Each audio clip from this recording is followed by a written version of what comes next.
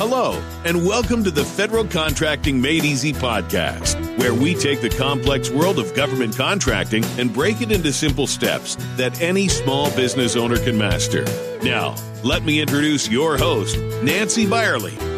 Hello, and welcome to the wonderful world of government contracting. This is episode 8, and this week's topic is about the HUBZone program.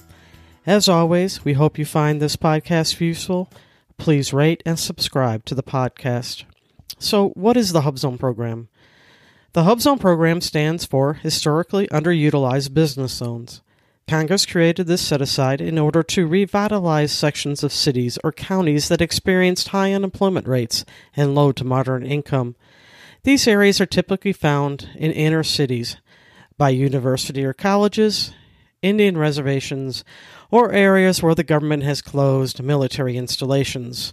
Each year, the federal government has a goal to set aside 3% of all prime contracting dollars to businesses that have been certified by SBA as meeting the HUBZone status. So what's the benefits to the program? As a contracting officer limits contracts to the set-aside program, only firms that have been certified by SBA can compete on these contracts. So if they set it aside as a HUBZone program, then only firms that are HUBZone qualified can compete, just like all the other set-asides. In addition, as a HUBZone company, you are also given preferential consideration to businesses that are competing on the full and open competition.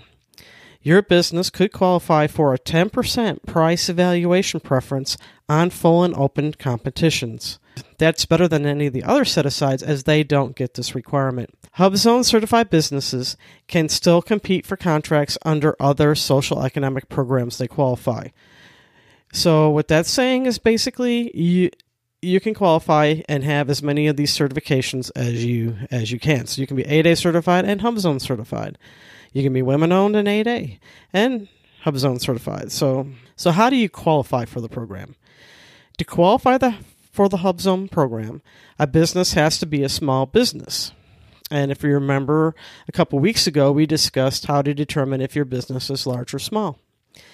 You also have to be at least 51% owned and controlled by U.S. citizens, or a community development corporation, or an agricultural cooperative, or a Native Hawaiian organization, or an Indian tribe. Your principal office has to be located in a HUBZone.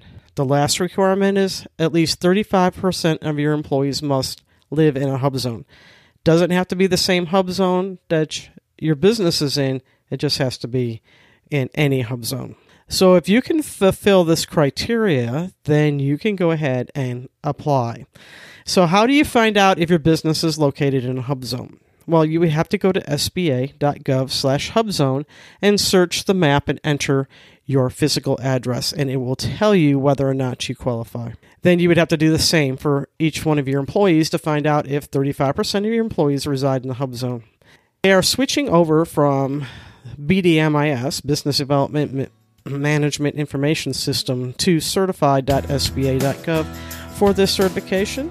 So please be sure to verify that you're in the right system before you apply for the program. As always, if you found this podcast useful, please subscribe and rate the podcast. Until next week, be safe.